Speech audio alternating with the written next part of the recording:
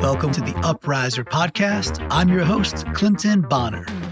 Upriser focuses on technology conversations centered in the future of work and how new technologies are applied and how work evolves. The Upriser podcast is brought to you by Topcoder. Welcome, one and all, to another episode, another edition of the Upriser podcast. I'm your host, Clinton Bonner. And, on Upriser, we really like to focus on the people that are driving open innovation, the people that are driving future of work practices and crowdsourcing, and really looking at workforce models in a brand new way, and not just talking about it, right? Talk is cheap, as they say, but applying it and getting big, challenging things done. And I always want to get people to put their thinking caps on and, get outside the box of looking at crowd as something that's going to bring you a burrito at 3 a.m. when you hit a button on your phone. I like burritos too, and I want burritos at 3 a.m. sometimes, and I'm grateful that kind of crowd is there. But we're talking bigger things, more complex things. We're talking, like talent problem solving from across the globe to just drive the needle on world-class problems. And with that, I've got Jarah Meador. She is the Director of Open Innovation, Office of Products and Programs for Challenge.gov and CitizensScience.gov. To frame it up lightly, she's a rock star in the open innovation space. She's really been a trailblazer and super excited to bring her to the Upriser podcast today. Jarah, what's going on? How you doing today? Clinton, I'm doing great. Thanks for giving me and my program this opportunity to have a conversation with you today on this beautiful New England Friday. That's it. So, without giving away too much personal information, we're both in the Northeast. We were discovering earlier, and it's kind of a little bit of a gray. Well, it's New England, and it's getting to be late October. So, what the heck do you expect, right? We got 50 states and multiple regions, and we chose the Northeast. So that's on us. But you know what? The Northeast has a lot of great things to it as well. So speaking of some really great things and fun things, I always like to do some sleuthing, and what that typically means, I'm not exactly Columbo, is to look back on people's LinkedIn pages, do a little bit of research, and find some cool nooks and crannies we could talk about, especially so folks could get to know you a bit better before we get into the topic, so they kind of have an idea of what, how'd you get to now? Like what forms, what is Jarah all about? So when I looked back, I was like, oh, wow, she went to Texas State. I know you spent a lot of time down in Texas. And when I looked on a map, I was like, oh, Texas State. I didn't know exactly where it was. And it looked like someone put a pin between Austin and San Antonio, like dead smack in the middle of there. So the first hard-hitting question is, what city do you like better? When you were at Texas State, did you gravitate to go to Austin? Were you more of a San Antonio type person? What's your favorite jam? Gosh, well, that is a very deep question. Didn't expect you to go so deep into Texas lore this early on in the conversation. But yes, I spent many years in Austin at University of Texas, in between Austin and San Antonio at Texas State for a couple of degrees. And then San Antonio, I lived in for many years while I was in the military. And so I kind of traveled that road in between Austin and San Antonio through life for about a decade and a half. And I have to tell you, hands down, San Antonio is my favorite. And the reason it's my favorite is because Tex-Mex. Tex-Mex just kills it there. It's my life. Just better than whatever Austin could offer. Because Austin is, I would equivalent, is equivalent a word? I'm not sure it is, but I would equate it more with, barbecue, Texas barbecue, right? So that's kind of what it's more known for. And so San Antonio puts it to shame when it comes to the Tex-Mex. You know what? If I were to go on record and make that claim, I cannot. It's a dangerous area to go into because of friends and family and wanting to maintain my relationships going forward in life. So I'm just going to say my personal preference. I like it. San Antonio for Tex-Mex. Yes. Very, very cool. No, it's good to know because, I think Austin continuously gets a lot of the shine. And, I think folks who just don't know Texas very well, probably wouldn't realize San Antonio is just like a little bit of a hop, skip, and a jump away from Austin. We're not talking about too far of a get. And I think it's got a different and more unique vibe. So I didn't know how you'd answer, but it's kind of cool to hear that you weighted towards San Antonio, and the fact that it was anchored in food, which I'm never gonna be mad at you about that, Jarah. And then, when I looked back at your, as you got going too, like, right, again, you're director of open innovation for Challenge.gov, and we'll talk all about that. However, your path to open innovation and using the crowd and, doing challenges for government agencies, it wasn't exactly an A to B to C. When I look back, you're like, hey, you had a doctorate in philosophy and molecular carcinogenesis. I think I've got my partial Latin right there. And so 2 separate PhDs, I believe. So how does somebody go from being, I believe you were really, you are a scientist and a researcher at heart. And how do you make the leap from being a hardcore scientist researcher and then getting into the world of open innovation to help out all these government agencies? What's the story there? Yeah, it's a great question. So one PhD only. My journey as a scientist, it was really incredible. You nailed the synopsis, and yes, my career so far has been full of adventure. My research career took me to 5 different continents. It allowed me to gain a deep understanding of cancer risks, of human exposure to sunlight in places like Antarctica under the ozone hole, and also exposure to ionizing radiation in astronauts, during space flight and travel. And much of my work, it really involved understanding environmental exposures and DNA damage and field work. One of the most exciting aspects of my research was really going beyond humans and looking at bacteria and how bacteria are able to live in some of the world's most extreme environments and through their DNA modifications. But, the bridge from all of that, the science and use of scientific method to open innovation it's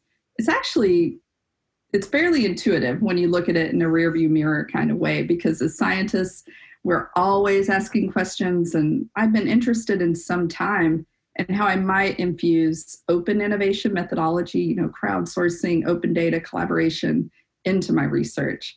And I had an opportunity to perform a fellowship in government via the AAAS Science and Technology Policy Fellowship. And I was fortunate that my first project was to design and develop a technology demonstration competition for the U.S. Agency for International Development. And so I went from science really wanting to broaden the way that we used collaborations to drive discovery. And I identified open innovation in government as a place where I might come to learn. And then fortunately, I landed in a prize shop, and really the rest is history. A super cool background, and just the fact that you kind of globe-trotting and all these amazing scientific studies and research you're doing. And then I get that you landed in a prize shop as you kind of framed it there, and then you had this chance to kind of shape this challenge and the competition. But how did you become, what was there an aha when you became aware that this was a technique that was being used? I understand the kind of near field implementation of taking scientific study and the scientific approach and being like, I could apply what I've learned into the shaping of challenges, because it's really about problem definition and really spending a lot of time on getting the problem right and getting the data right in a lot of cases too, which obviously lends itself to how you'd go do research. But were there things you were exposed to that you're like, wow, that's really just interesting from an OI perspective, and I didn't realize people had the ability to do open innovation? Was it a book? Was it a class? Was it a coffee conversation? Do you remember? Yeah, it's interesting. That's a great question. I actually did have an aha moment when I was at a conference for radiation research, and they did something that was it was a session that was focused on on innovation in science. And some of the speakers that were on the panel were talking about how they recruit volunteers and how they're partnering with entities that in the public, people, stakeholders in the issue that they're trying to address, to be a participant in the scientific process and being a participant in data collection and reporting, and then also being able to really experience the findings and have a role in making impact in that issue. And that in that session, it really was kind of an overview of modern techniques in citizen science and open science, as some of us are calling it now. And that was my awakening to the potential for crowdsourcing and being able to go outside of the lab and into the world to create impact on a larger scale. Yeah, very cool. And yeah, you got to that terminology, citizen science, because as you were going through that, I was like, oh, so that was the foray into it, which makes perfect sense. Because once you can get out of the lab and once you can get to potentially millions of other people or tens of thousands of other people who have a sincere interest in wanting to help, and self-selection being a huge mechanism there, because they probably find the topic just fun, endearing. It's something they're passionate about, and they could self-select it to lend their hand, whether that might be annotating looks at the sky to try to locate asteroids, or to do some sort of search missions online, or do molecular biology through crowd, with some great case studies that have been throughout the years with using just the droves of human eyes and human intellect to kind of finely tune and select things out from imagery, which is super cool. Which, by the way, we can go down a whole different rabbit hole of how that could feed AI and feed machine learning and create this awesome feedback loop where you have crowd plus machine plus human to get this amazing teaching that could fuel AI. So many cool things that we could go down. But before we hit those kind of rabbit holes, I know the GSA very well. I've been with Top Coder for 12 years. We've been partnering and working with the GSA and running challenges for the federal government for years. So I know it. However, I think a lot of people probably have a scene missing in terms of what the heck is the GSA? What function does it serve? And I think giving people that as a foundational thing to anchor on would be super, super important. So if you had to frame it for someone who just never knew about it, what is the GSA and who does it serve? Yeah, great question. I think, to talk about who it serves, let's first talk a little bit about its history. So General Services Administration was established in 1949 by President Harry S. Truman. It was really established to streamline the administrative work of the federal government. And the mission of the GSA today has stayed true and formed to that original mission, but it has evolved into realms where we're providing stewardship for really the way the government uses and provides real estate, acquisition, services, and technology. Challenge.gov is part of the GSA Technology Transformation Services Division, and we refer to that as TTS. And TTS works with agencies really to improve the public experience with government. And importantly, we strive to help the public use and understand government, and we help agencies understand and serve the public. And so we serve as that middle point where we help any federal agency in their endeavor to do things like apply artificial intelligence, cybersecurity methodologies, innovations and acquisition. And that's where Challenge.gov and CitizenScience.gov fall in very well. Because go ahead. No, I was going to say, let's talk about those specifically a bit too, because that's kind of where, the GSA is the more macro subset, and then Challenge.gov and CitizenScience.gov are within it. And what are the, if you had to explain, like, how is it used? Okay, there's Challenge.gov. How is it used? Like, what if somebody has a cool challenge? They're like, oh, I have a thing I think I would like to solve potentially through Challenge.gov. Like, what's the mechanics there, and how do people actually tap you and say, yeah, we'd love to get this on Challenge.gov? Yeah, for sure. So what's exciting to report is that Challenge.gov we're in our 10-year anniversary of establishment of the program. Awesome. Congrats. Yeah, thank you. Challenge.gov in the past decade, we've helped agencies across federal government, over 100 different federal agencies across government launch. I think the tally as of today is 1,184 prize competitions on the Challenge.gov platform. This program was established by a law called the America Competes Reauthorization Act.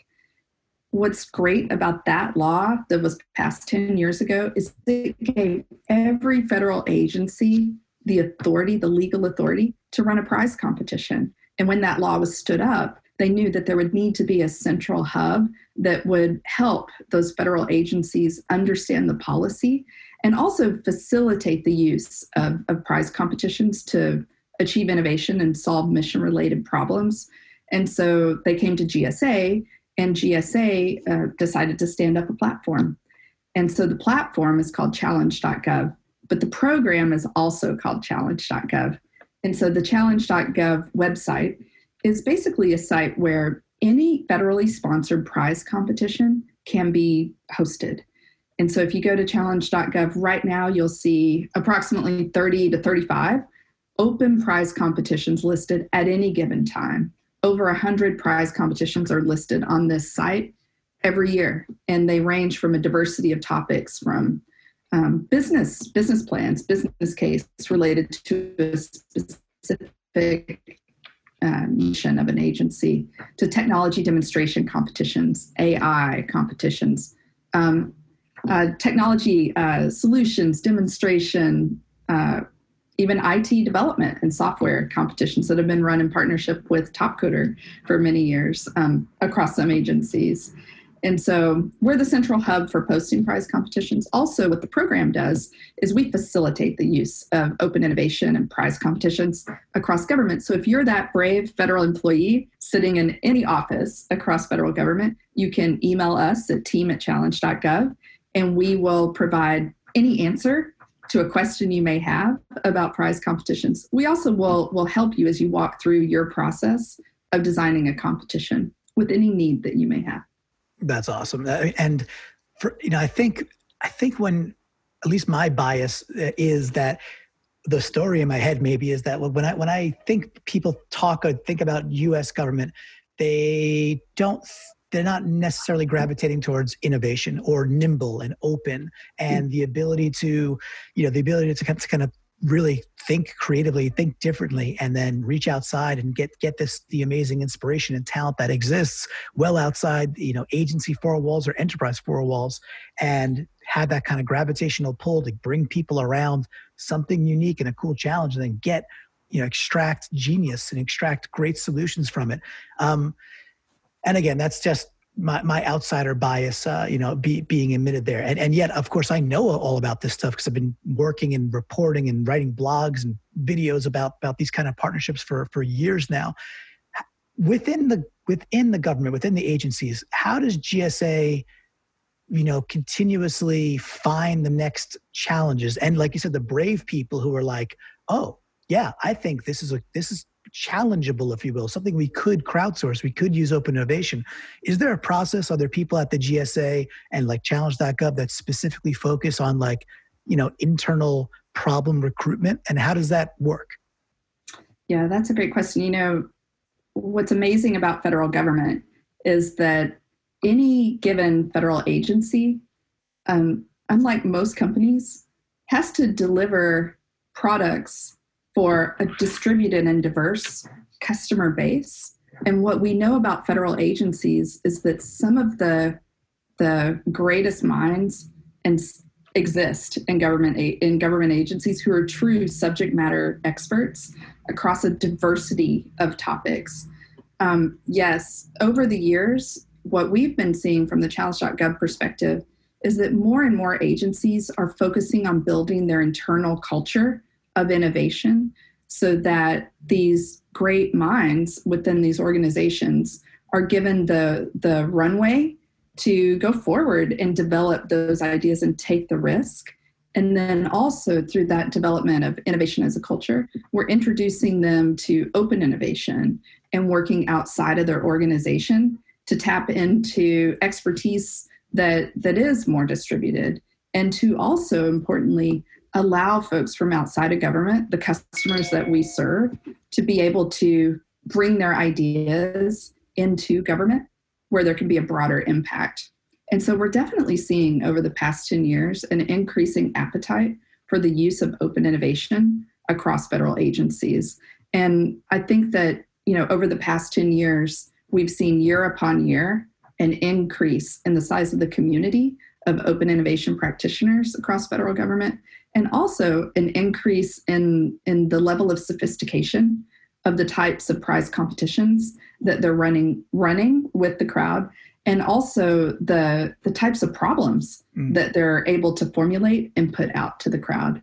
And so I think that open innovation in government is a continually growing field that we're just going to see more and more exciting things happen down the road. Something that stuck out to me right there when you were talking was this concept of, or philosophy of like innovation as a culture. And so what I think would help crystallize that aspect of it of like, you're saying, hey, we're kind of seeing these agencies, it's almost like get better. It's like because the culture is there, so they're more aware, they have more interest, and then the risk taking is just probably more individuals and groups are probably more empowered than ever because they're learning from standing on the shoulders of giants, learning from people who've done it before. So when you talk about innovation as a culture, do you have any like specific agency examples or ways in which you've kind of seen it materialize before your eyes? Sure. At Veterans Affairs, they identified that before you can even think about going external to your agency to source innovation, you first need to invest internally in building that culture and in supporting your great innovators across your organization. And so Veterans Affairs stood up a couple of really interesting programs. One's called the Innovators Network. And the Innovators Network is a program currently housed in the Veterans Health Administration, where across 30 plus medical centers, they have an innovation specialist at that hospital who really helps to create that culture of innovation at that home base. But this network of innovation specialists work together as a cohort to share knowledge, to identify areas of opportunity for collaboration, and also to organize events across that ecosystem. And then another thing that they did was they established an internal funding mechanism, innovation funding mechanism, a tiered approach, where if you're a federal employee at VA, you can submit your idea, and it has a potential for being funded, developed, and scaled to go across the broader agency. We also, another example is right here at GSA in a program called 10X. And 10X is an innovation sourcing program that's open to anyone in federal government who has a great idea. And in that program, they take the ideas through a variety of stages, depending on the maturity level, and you can receive funding to develop and scale that idea within government. And so there are several examples of where federal government is using internal innovation, ideation, development processes to take innovation from a smaller, lower TRL to a higher TRL in a short amount of time. There are lots of examples, Census, the Opportunity Project, it goes on and on. And then they're learning. What we're seeing is agencies are learning inside of government. They're developing innovative models for development. And then that makes them much better practitioners when they go outside of government to work with the crowd themselves directly, or to work with the crowd via private vendors like yourself. No, that's very, I love that stuff, because that's when you really get to the heart of how do you not just do this once, right? Doing something once is pretty easy. Even hard things, to do it once is not that hard, but to do something at scale and with purpose and with real thought and architecture is where you could change a workforce strategy, where you could really start to always think. I think it was Kareem Lakhani, Professor Lakhani from Harvard. I'll attribute it to him, and I think it was him that I heard him talking years ago when he was saying, like, people sometimes look at crowdsourcing and open innovation as like the last resort. Like, well, nothing else worked. Throw it to the crowd, see if you can get something. And he was always preaching. He's like, really, he's like, invert that. He's like, completely invert that. Set up systems where you think about crowd first and how problems can get to the crowd, and then use them as advanced R&D, use them as problem solvers, and then bring in those outputs, and then either further refine them or bring them to market. And I always thought that was an inspiring way to think about it, because it's not some last second Hail Mary that you're going to do one time. It is literally thinking differently about the way you will introduce and structure work, and how does that work with the open innovators being available to you, which is super cool. Before we talk about results and maybe a couple of particular projects that you want to put some shine on, I would love to understand how much of on the topic of culture, how much of that topic, and how much do you see and encourage kind of the celebration of the risk takers, and what kind of role does that have? I think if you look across federal government at any major shift in policy, or even at an agency like VA, shifting from one electronic health record system that was in place for decades to working with a software as a service provider to modernize that over time. And NASA does this time and time again with technologies. I think that we're seeing in federal government that individuals who have taken on these major, that have been change makers, haven't necessarily considered themselves as innovators. And so what we always try to do is identify the folks who have done amazingly impactful work that's been transformative in government, and really celebrate that and learn from them. And that goes back to that culture of innovation, of identifying and celebrating when someone within an organization does something that was really hard and didn't give up and kept pushing and found collaborators. There's a government awards ceremony every year called the Sammys. And I can't remember, I think that's with Partnership for Public Service. And if you look at the folks who are recognized through that process, those are true champions, risk takers, and innovators. And I think that we need to find more ways to identify even that personality type when we're recruiting people to join government agencies, and recruit based on that as an attribute somehow, and then develop and support them in a safe space for innovation throughout their career. So, Jarah, we spent a lot of time so far, which is, I love talking about, innovation and the culture of innovation, cultivating that. And thank you for bringing up so many just awesome and wonderful examples of how you're seeing it and how you're seeing the not even incremental, but large improvements within the agencies, and how it's really having a lasting impact, as now you're in your 10th year and you're going to soon eclipse 1,200 challenges that have been launched on Challenge.gov. Which is a remarkable number, which is super cool, and congrats on that. So, I think the $25,000 question, if you will, if we're hearkening back to our childhood, is, what about results? It's culture's great, and it's awesome to be collaborative and have co-creation. End of the day, people are going to want to be understanding, did it work? What kind of results did you see? So I know it's a little bit broad, but I'll give it to you, and you can take it and narrow that down. But what types of results do you see, and what projects would you want to talk about?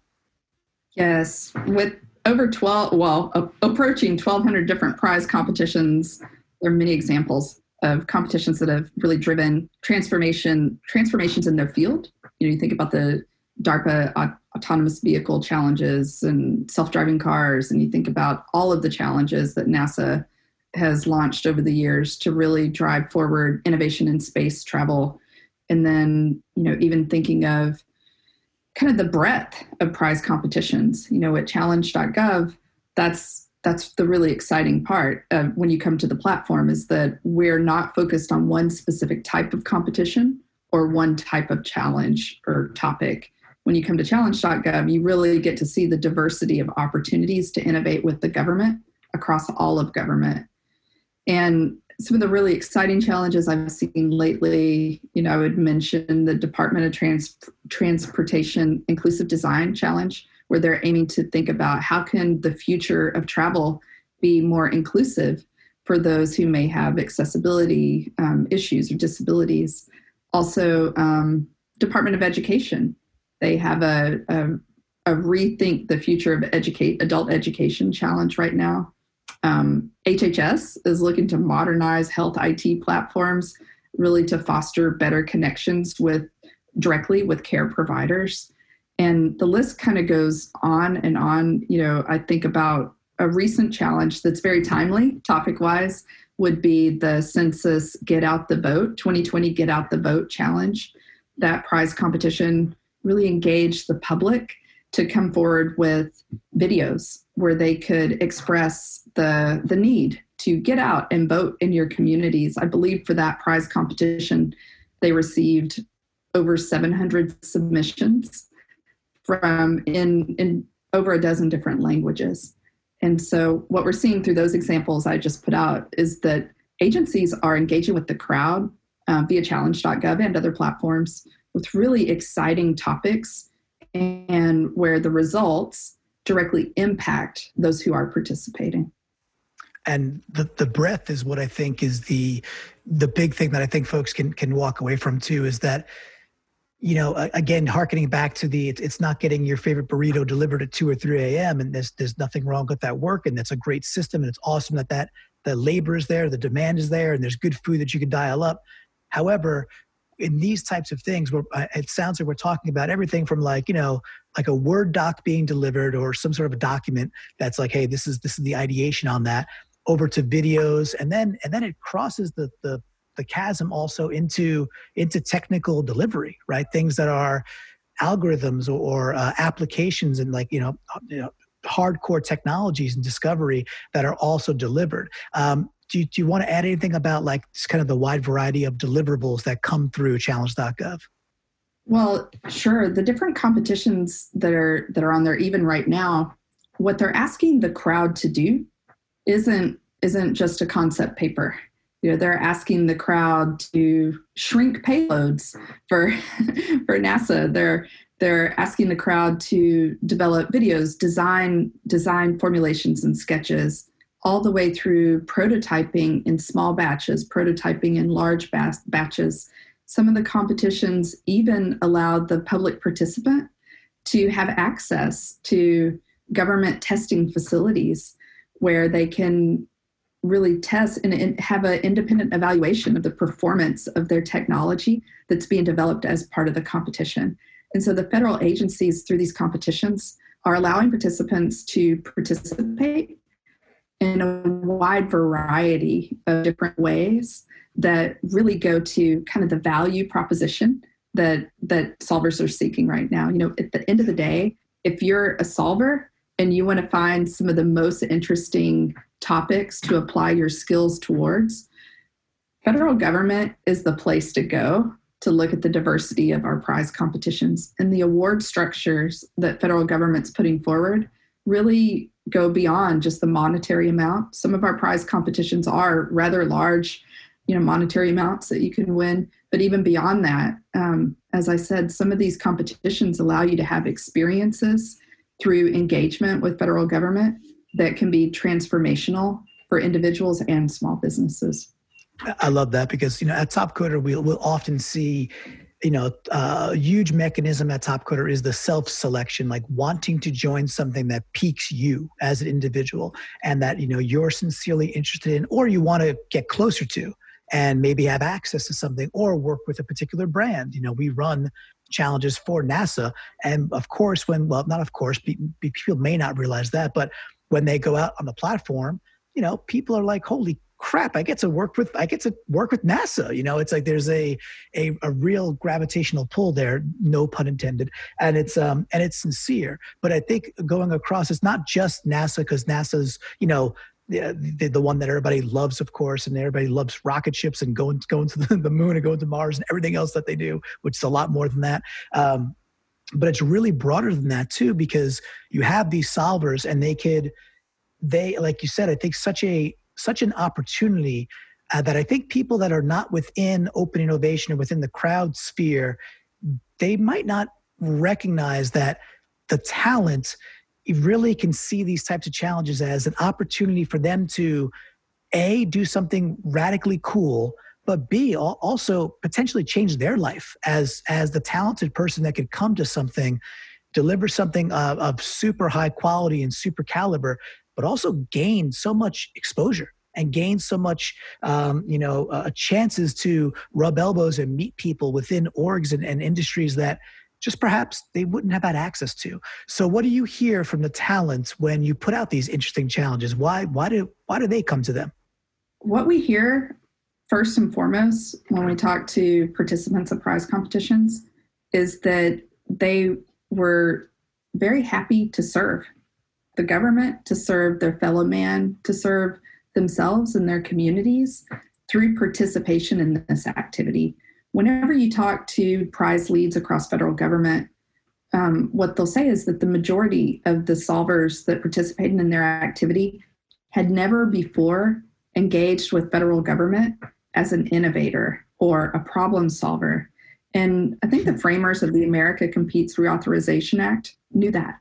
They knew that prize competitions would be a vehicle that would allow everyone to engage with the federal government in problem solving, because through prize competitions, the barrier to participation is low. Yeah. The requirements are much lower than what you would have to have in place to be competitive for a grant or a contracting mechanism or a vehicle.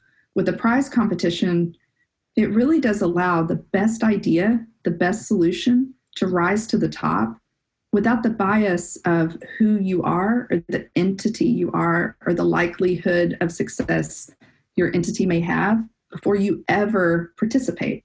And so with prize competitions, we really reduce the bias to participation. And what we found over and over again throughout the years is that that's successful. And it brings in the solver community that now has a stake in the success of the competition. And because of the awareness that prize competitions have through crowdsourcing and being out in the world on other platforms, tweeted about, through social media, talked about openly, we really are able to even raise awareness about the issue that the prize competition is set forth to solve in the first place. And so we have ancillary effects of a prize competition that go even beyond the solution that was generated. Yeah, that's you said a lot of smart things today, Jarah. I gotta be honest. A lot of great nuggets. That last bit is what rung true for me so much so, because again, the parallels to what we see in the top coder world and the top coder universe. That is you hammered those home for us there. That's the people who are attracted to it. They truly want to be involved and eroding and getting rid of the bias that allows the dance floor to be open to say, who cares about your pedigree? Who cares about your, in some cases, your geolocation? Who cares, who cares about the traditional things that prevent somebody from being basically invited to the dance? They're out the window, and now it's about, is your idea and your performance, your outcome, can that stand and be amazing? And if so, the world, in that way, the world's your oyster, and you'll meet that opportunity with your talent, which is something that crowd and open innovation just does so much more, in my opinion, so much more effectively than traditional mechanisms, because of those innate biases that keep so many people as like a gatekeeper out of ever participating. And it's such a huge change that I think is benefiting, millions of people over, which is super cool. Exactly. You said it very well too. And I think that what we're seeing that is very exciting in federal government is that the traditional sourcing mechanism programs are, a lot of them, I don't want to say that they're not innovative, because a lot of them we learn from in their techniques and approaches, but we're also seeing a carryover effect of some of the open innovation methodologies around communications and outreach, targeting the right solver communities, and really nice formulation of the problem definition, doing deep discovery up front, engaging stakeholders. We're seeing grant programs and contracting shops utilizing this methodology as well. And that's very exciting.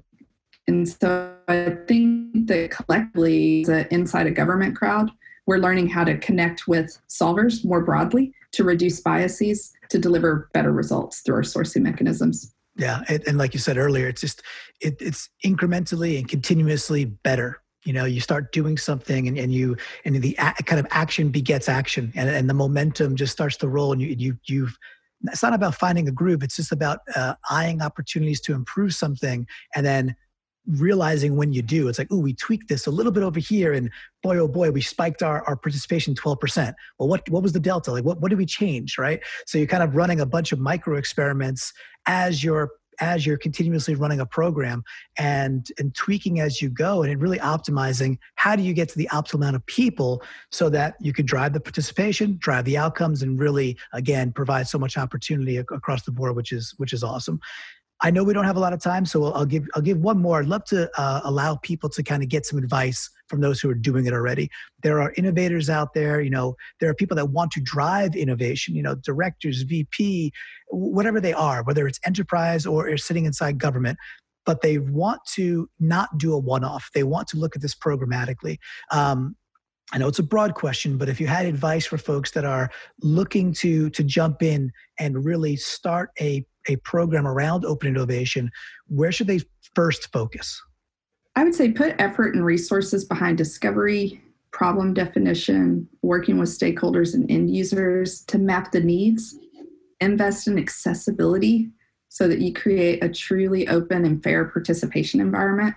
And before you look to innovate with the crowd outside of your organization, first invest in the innovation culture to support the crowd inside your organization. If you can bridge these two communities, inside and outside of an organization, I think your pathway to innovation and scale is more linear.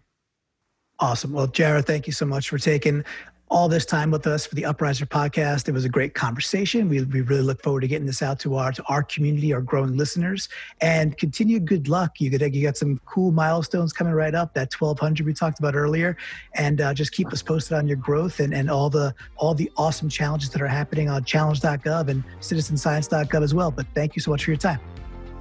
Thank you. Have a great day. Thanks. You too. If you like what you're hearing, please subscribe to the Upriser podcast. It's available wherever you get your podcasts, so it's pretty easy. And of course, I encourage you to follow us out on social at Upriser, UPRISOR on Twitter. And also, I would encourage you to follow Topcoder at Topcoder, TOPCODER.